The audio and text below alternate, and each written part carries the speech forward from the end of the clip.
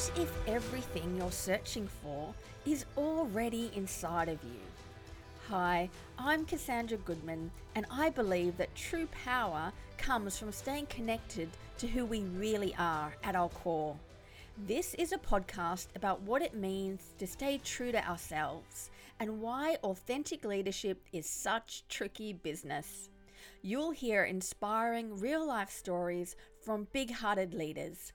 I hope these stories help you to remember that true power comes from within.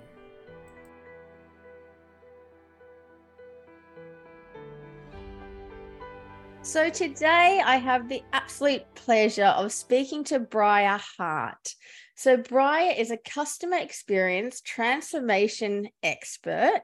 And Briar and I met many years ago when I spoke at a customer experience conference in the Yarra Valley. And in that presentation, I shared a little bit about my childhood and some of the challenges I've experienced in my leadership career around being authentic. And Briar and I hit it off immediately. And I've been really lucky to get to know Briar better over recent years and do some work for her as well. So thank you, Brian. Welcome to the podcast. What else do you think we should share about your background that feels important? Thank you, Cassie. It's wonderful to be joining you. And those pre-COVID days when we had multi-day conferences, wonderful. Wasn't that good? So I've been doing customer experience transformation globally for different types of organizations for a really long time. But more recently, I have merged that with my lived experience of having a disability, and I've applied it to accessibility and disability, which is, I think, a fabulous decade-long convergence of expertise and lived expertise as well. And I've certainly learned a lot from you, Briar, about the business and the social benefits of really organizations focusing on greater inclusion for all Australians who have accessibility needs. So it's been a really inspiring chapter in my working life to work with you a little bit in that area. Thank you. It's learning every day, or unlearning, I often say. Yeah, unlearning and learning. I say the same. So, Briar, you understand that the True Power podcast is really just a candid conversation. And the more conversations I have with curious, big-hearted leaders such as yourself, the more I realize that these conversations is really about normalizing the tricky business of staying true to ourselves. That it's so easy to say, oh, bring your whole self to work, or just be yourself. But what we know is that's actually really, really challenging, and that we are complex beings with lots of parts and lots of layers that push and pull us in so many directions. And so this really is a conversation about to normalize all of that and to help more leaders understand that sometimes we lose our way, and that's really okay. And we just have to have tools and strategies and techniques to get ourselves back on track. Yeah. So, that the key question I like to ask all my guests is this question. Can you recall a moment in your life, Briar, when you realized that you were not being true to yourself? And would you mind sharing a little bit about that experience? Yeah, thank you, Cassie. I think when I thought about this question, I started with why I studied and joined the business community, and winding my way back, and like many things, we ended up in childhood. And I think for me, I grew up in a family where my parents separated when I was 6. I have a couple of younger siblings. They had gotten remarried, each of them. And I ended up in an environment where there were quite different values in each household. And so I'm like 6, 7, 8, 9, 10, this really formative years, going from one house to another where my dad's more conservative. My mum is she's running a health and wellness retreat down a valley in the middle of New Zealand with her Indian husband. And so that was for me a point where I didn't know how to be true to myself because I was still trying to figure out who I was and what was important to me. And one of the things that my parents did really well was, rather than say, you need to think like me, they valued the why you thought something. So they held tightly our ability to think, and they held loosely our ability to think like them. So our dinner table conversations were like, and why do you think that? And what's led you to that? And have you thought about it? And it was this really sort of curious place. And I think it really helped learn how to be true to who you were, but actually then you had to move between two homes where you didn't necessarily agree with, or you didn't understand, you didn't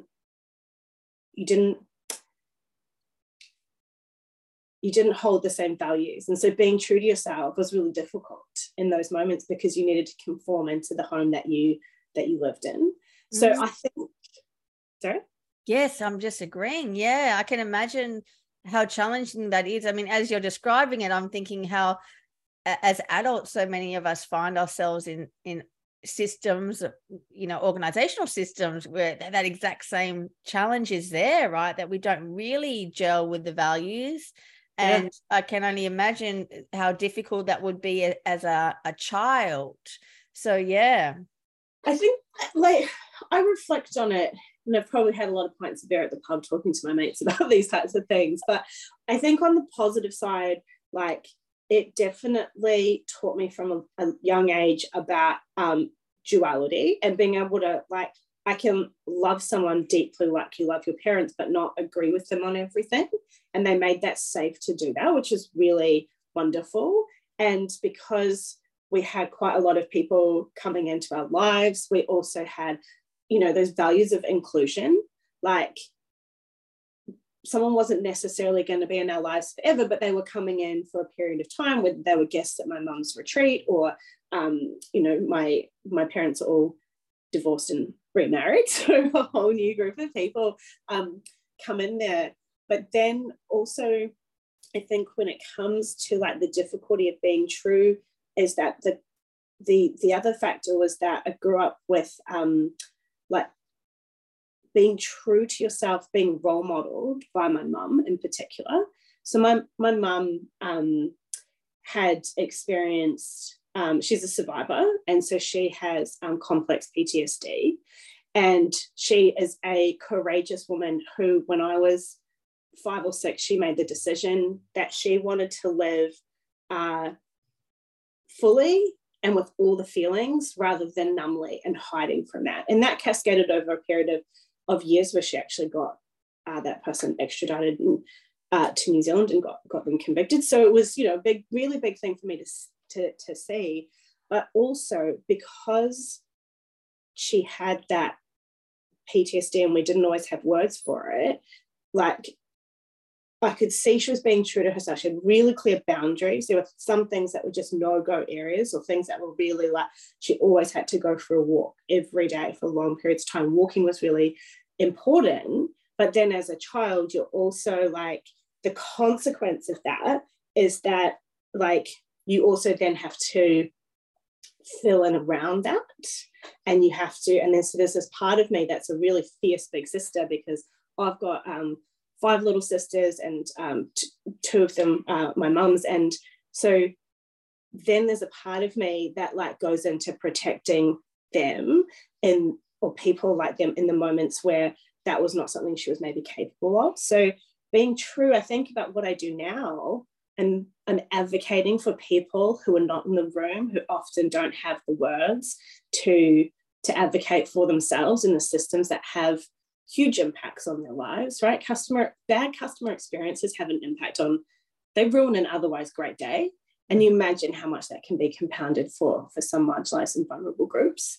So being true, I think about, like, again, how I saw it really well, like, role modeled, but then on the flip side, how I also was affected by that, and how it's something that I've had to be really conscious of, my ability to advocate confidently and confidently. I love that. I find that so inspiring the obvious deep reflection that you've brought to your childhood experiences, and this strong awareness you have of this fierce big sister part of you that formed out of necessity, given the context in which you grew up, and how this fierce big sister part is now kind of advocating on behalf of Australians who live with a disability or access challenges, and the positive way that part of you is channeling her energy to be a force for good and a force for change. I think that's really extraordinary.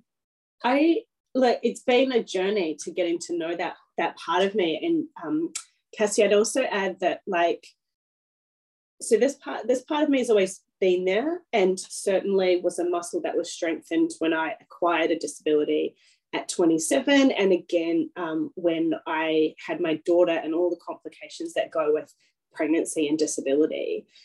But I think that got strengthened through that experience. But I also reflect on why I even went to university to study business and then entered this world, because like I said, at my mum's house, we lived down a valley. It was an organic health and wellness retreat that burnt out executives were sitting around the table alongside woofers, so willing workers on organic farms. That was one side. And then my dad was a commercial industrial real estate agent. His second wife and him would go to church on Sundays. So I grew up in this space where I didn't even know what a CEO was. I think I got 2 years into business school and I was still don't know what this acronym is. But I just wanted to tell a small story about why I chose to do that, and an example where my mum was fueling that authenticity in me. So I'd gone to university to study business. I'd done half a degree worth of papers in my first year because I knew nothing about business and I found it absolutely fascinating. And so sitting at the kitchen table over the Christmas holidays, trying to map out the courses I was going to take in my second year. And one of my mum's more alternative friends, and I think alternatives are a relative concept, but one of my mum's more alternative friends said to me, "Oh, Briar, what are you doing?" And I said, "I'm planning what I'm going to do at uni next year." "What are you studying?" "I'm studying business." And she turns around to my mum and says, "You must be so disappointed." Oh, wow. And my mum, without hesitation, says, "Well, no, I'm not disappointed. I'm proud of everything Briar does. And how do you think the system of business is going to change if we keep throwing rocks from the outside? We need people like Briar learning the system and changing it from the inside." And so my mum had listened to me when I talked about why I wanted to do it. She had defended me in front of someone who she could have chosen to agree with because they were more in that more alternative values. And it was a big deal for me. And so that was why I studied it. That was how I was encouraged. And then when I get into the workplace, my assumption is not that the system is right, how do we protect it? My assumption is that the system is flawed and we need to alter it for those commercial and human outcomes that we're trying to get to, that both of them can coexist. I just happened to, along that journey, acquire a disability. And I just happened along that journey to have become someone who works in this space. But when I think about that leadership and that authenticity, that was there the whole way, because despite all the difficulties in my childhood, my parents made sure that we knew who we were and why we were doing things. What a powerful story. And it strikes me again how these small interactions can make such a lasting impact on us. And as you're also describing, this passion you bring, this awareness that you bring, that many of the organizational systems in which we operate do need to be regenerated, are producing outcomes that no individual wants, but each individual is contributing to. And, we know that these systems are inclined to self-preservation. So we really do need people, leaders such as yourselves, inside those systems, really advocating for change. And having worked with a design thinking toolkit myself, as you're talking and explaining this encouragement you had as a young girl to really be open in your thinking and this curiosity around the kitchen and the dinner table around what do you think, it also strikes me that this toolkit that we know starts with divergent thinking before we converge on a solution is also perfect. Yeah, I think this became somewhat crystallized for me when I was listening to the book you recommended, The Promise of No Interruption. And there's a part where she, I can't remember the author's name, Nancy Klein. Yeah. She's talking about like this promise of no interruption and how it's been happening to us. And if as children we had time to have generative thinking, maybe we would have the capacity to do it. And I was sitting there like, hands up, I got that. Like, now, let's be really clear. I'm one of 6 girls. There were at least 8 people at the dining room table. Like, my dad has lost the upper range of his hearing from the high-pitched sounds of teenage girls, right? Like, it was not a whole lot of space in the sense that she's talking about, but it was encouraged. Why do you think that? And then there was a pause to let you come to that conclusion or explain it or change your mind. Like today, I agree with this, and I've been to the other parents' house and I've heard what they think. And actually, my perspective somewhere in the middle. We got that.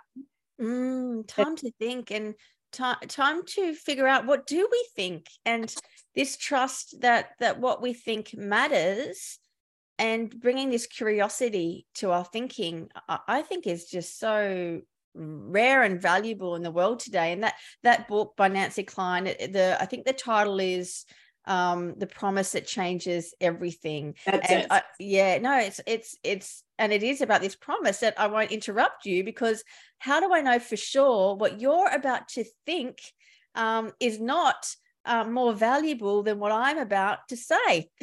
And of course, we don't know. I've had to like rewind that one quite a lot and think on it a lot, because I'm a chronic interrupter. Because I think when it comes to this topic though, sometimes I'm very confident. I'm very high energy. Like I wake up caffeinated and I caffeinate some more and I maintain that. I can be a hurricane of energy, and I'm somewhat impatient when someone's intentions are to preserve the system, or when someone's intentions are not to be curious.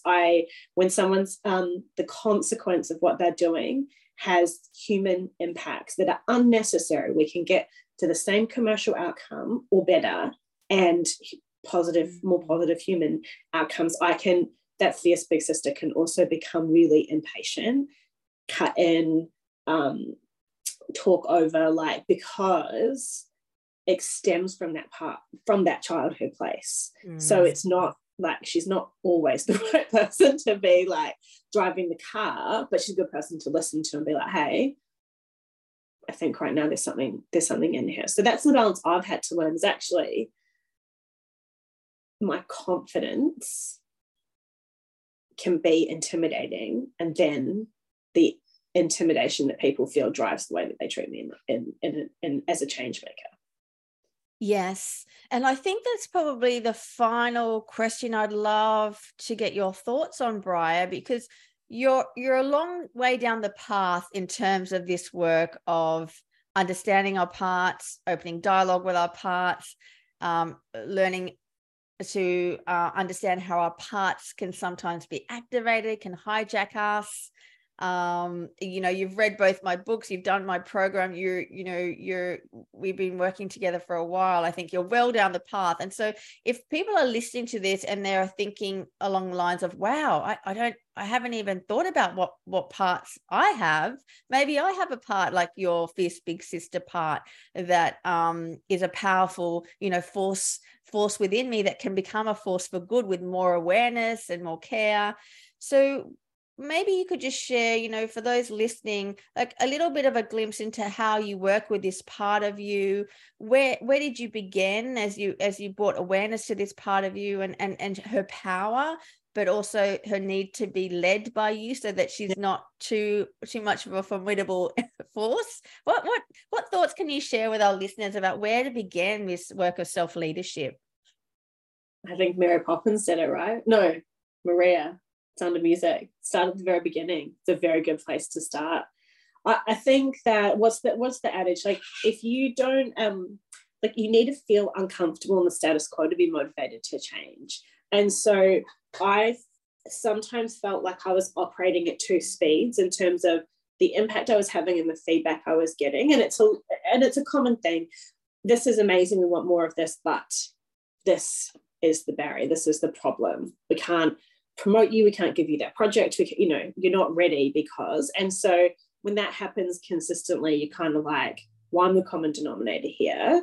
And I can say, I've got a choice to say it's them, the nefarious them, they all don't get me, or to do that difficult, like, looking inwards. And again, like, it stems back to childhood. Like, when I choose to have a look at me and see what I can do because I'm in control of that.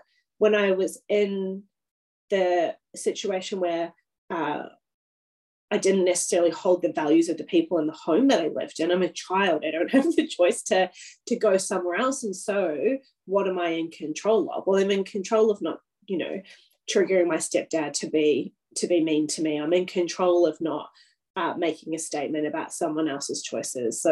So I went back to that. And I think once I looked at the IFS model, I could, like, feel it just made sense. Because it's like, and when it's out of control, like when it's happening in a way that's dysfunctional or maladaptive, you feel it in your body. For me, I feel it rising and it just explodes out because I'm like, so finding that. And I think some of the things that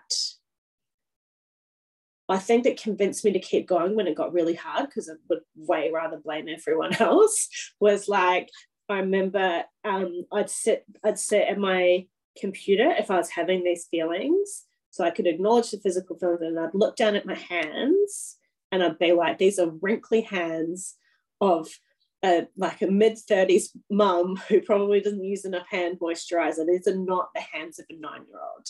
These are not the hands of a 10-year-old. And so I think that it got uncomfortable, kept going the way I was going. I found that model, gave it a go, and it worked. I just found a couple of things that worked and kept going. But and my mum, she role modeled it, right? She wanted to feel all the feelings, the joy of life and the pain of her history, rather than be numb and feel none of it. And so I think I just got that role model as well to me to keep trying. It's so valuable. Thank you for sharing that. And I love that practice of looking at your hand as kind of an anchor point to remind us that we are all grown up. Your hand's up that wrinkly, by the way. they're not as lusciously soft as they were at 10. We didn't. Yeah, you and me both. But it's such a beautiful, simple but powerful anchor to come back into our bodies, come back into the present moment. Because so often when parts of us are activated, when we are kind of hijacked and we have that, that we feel overwhelmed and we feel that energy rising up and we know things perhaps are not going to end well, having these simple ways to anchor back into the present moment and remind ourselves that we are resourceful, that we are mature, that we can choose to respond rather than react, all the things we know, but sometimes fail to put into practice. This simple but powerful idea of looking at your hands to bring you back into the present moment, into your body, I think it's just gold. It really is. And I think probably the last step that I just remembered is like, that gets me, Briar, back in the present moment, but then also to have a conversation with that part of me and say, the people that you are trying to save will be safer if you let me go into this conversation calm, if you let me go into this conversation appearing the way that people want me to appear, because like that will like anchoring to what are we trying to do. So acknowledging that she's trying to get to the same thing, which is a safer place for people, but just trust me, because I know how to do it in this system, in this moment, at this age. And I think that last step, otherwise she's just clambering over you to try and get in the driver's seat. And so that acknowledging and speaking to that part, and I really do sometimes feel like a little bit of like the hippie part of me living down a valley talking about speaking to a part, but like whatever, it works, right? It works. Go in and have conversations that are really triggering, that are really difficult, that my physical body is like, I want to jump in here because they've done this work, and the outcome is the anchor. Yeah. I was having a coaching session the other day with a new client. He's like, what, so you mean you want me to talk to myself? I'm like, yeah. I want you to talk to yourself, not out loud, like, but in your head. And so, yeah, I suppose that's part of us, like, you know, WTF, I can't believe I'm doing this, but it works, right? And, you know, Dr. Richard Schwartz, who created the IFS model, which underpins my books, he's in a dialogue with his version of the fierce big sister, these younger parts of ourselves that don't quite have the skill or the prudence perhaps, or the maturity. Like, he will say to his younger parts, look, things go better when I'm in charge. just step back, get in the back seat, as you say, because we know things are going to go better when I'm in charge. And of course, when he uses the term he's talking about his core self, his most empowered self, where we know the qualities of true leadership reside: our curiosity, our compassion, our playfulness, our courage, our creativity sits at our core. And so this technique you're sharing with us of creating a little bit of separation between our parts and our core is what gives us access to our most positively powerful qualities. Totally. Exactly. This fierce big sister is like amazing. Like, she did such a good job of helping not just me, but the kids around me at that time in my life. But her execution of those skills is juvenile. She's not old enough to drive. She's not. But I've had to use those skills in acquiring a disability. I've had to use those skills in stepping into different roles at work. And so, like, I just thank her. I'm like, just so glad you did that, because then I didn't have to start from scratch, you know, at 30 something when I'm stepping into this role. I didn't need to start from scratch then, because we've done all this work to be really good at advocacy. So yeah, it's phenomenal. So yeah. Just begin. Just begin at the beginning. What's the worst that's going to happen? You just right. You'll need a chocolate bar and go back to numbing for a minute, and then like have another go, and like longer stretches of being yourself and small stretches of numbing and vegging out on TV, or, you know, all the ways that we numb and we avoid the inner work, which, you know, that's the saddest part of this for me, is so many leaders I meet haven't yet found the courage to do that inner work.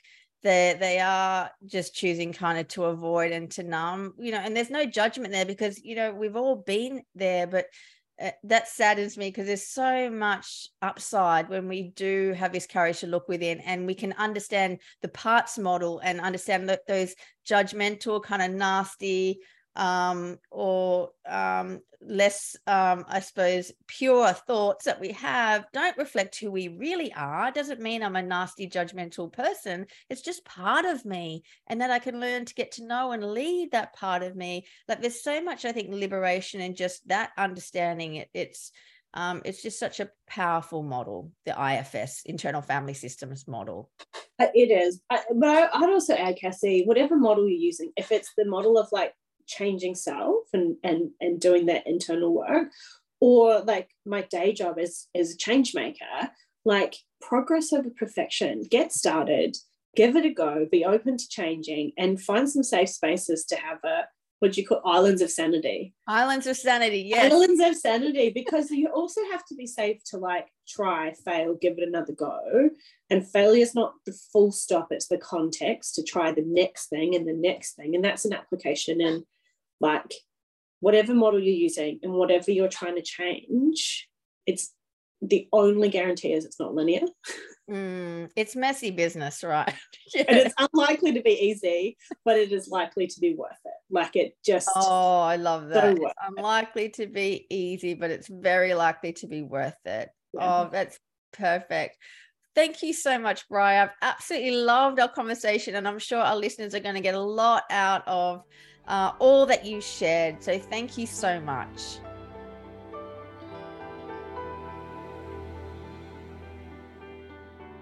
By being true to our deepest selves, we liberate our highest potential and serve the greatest good.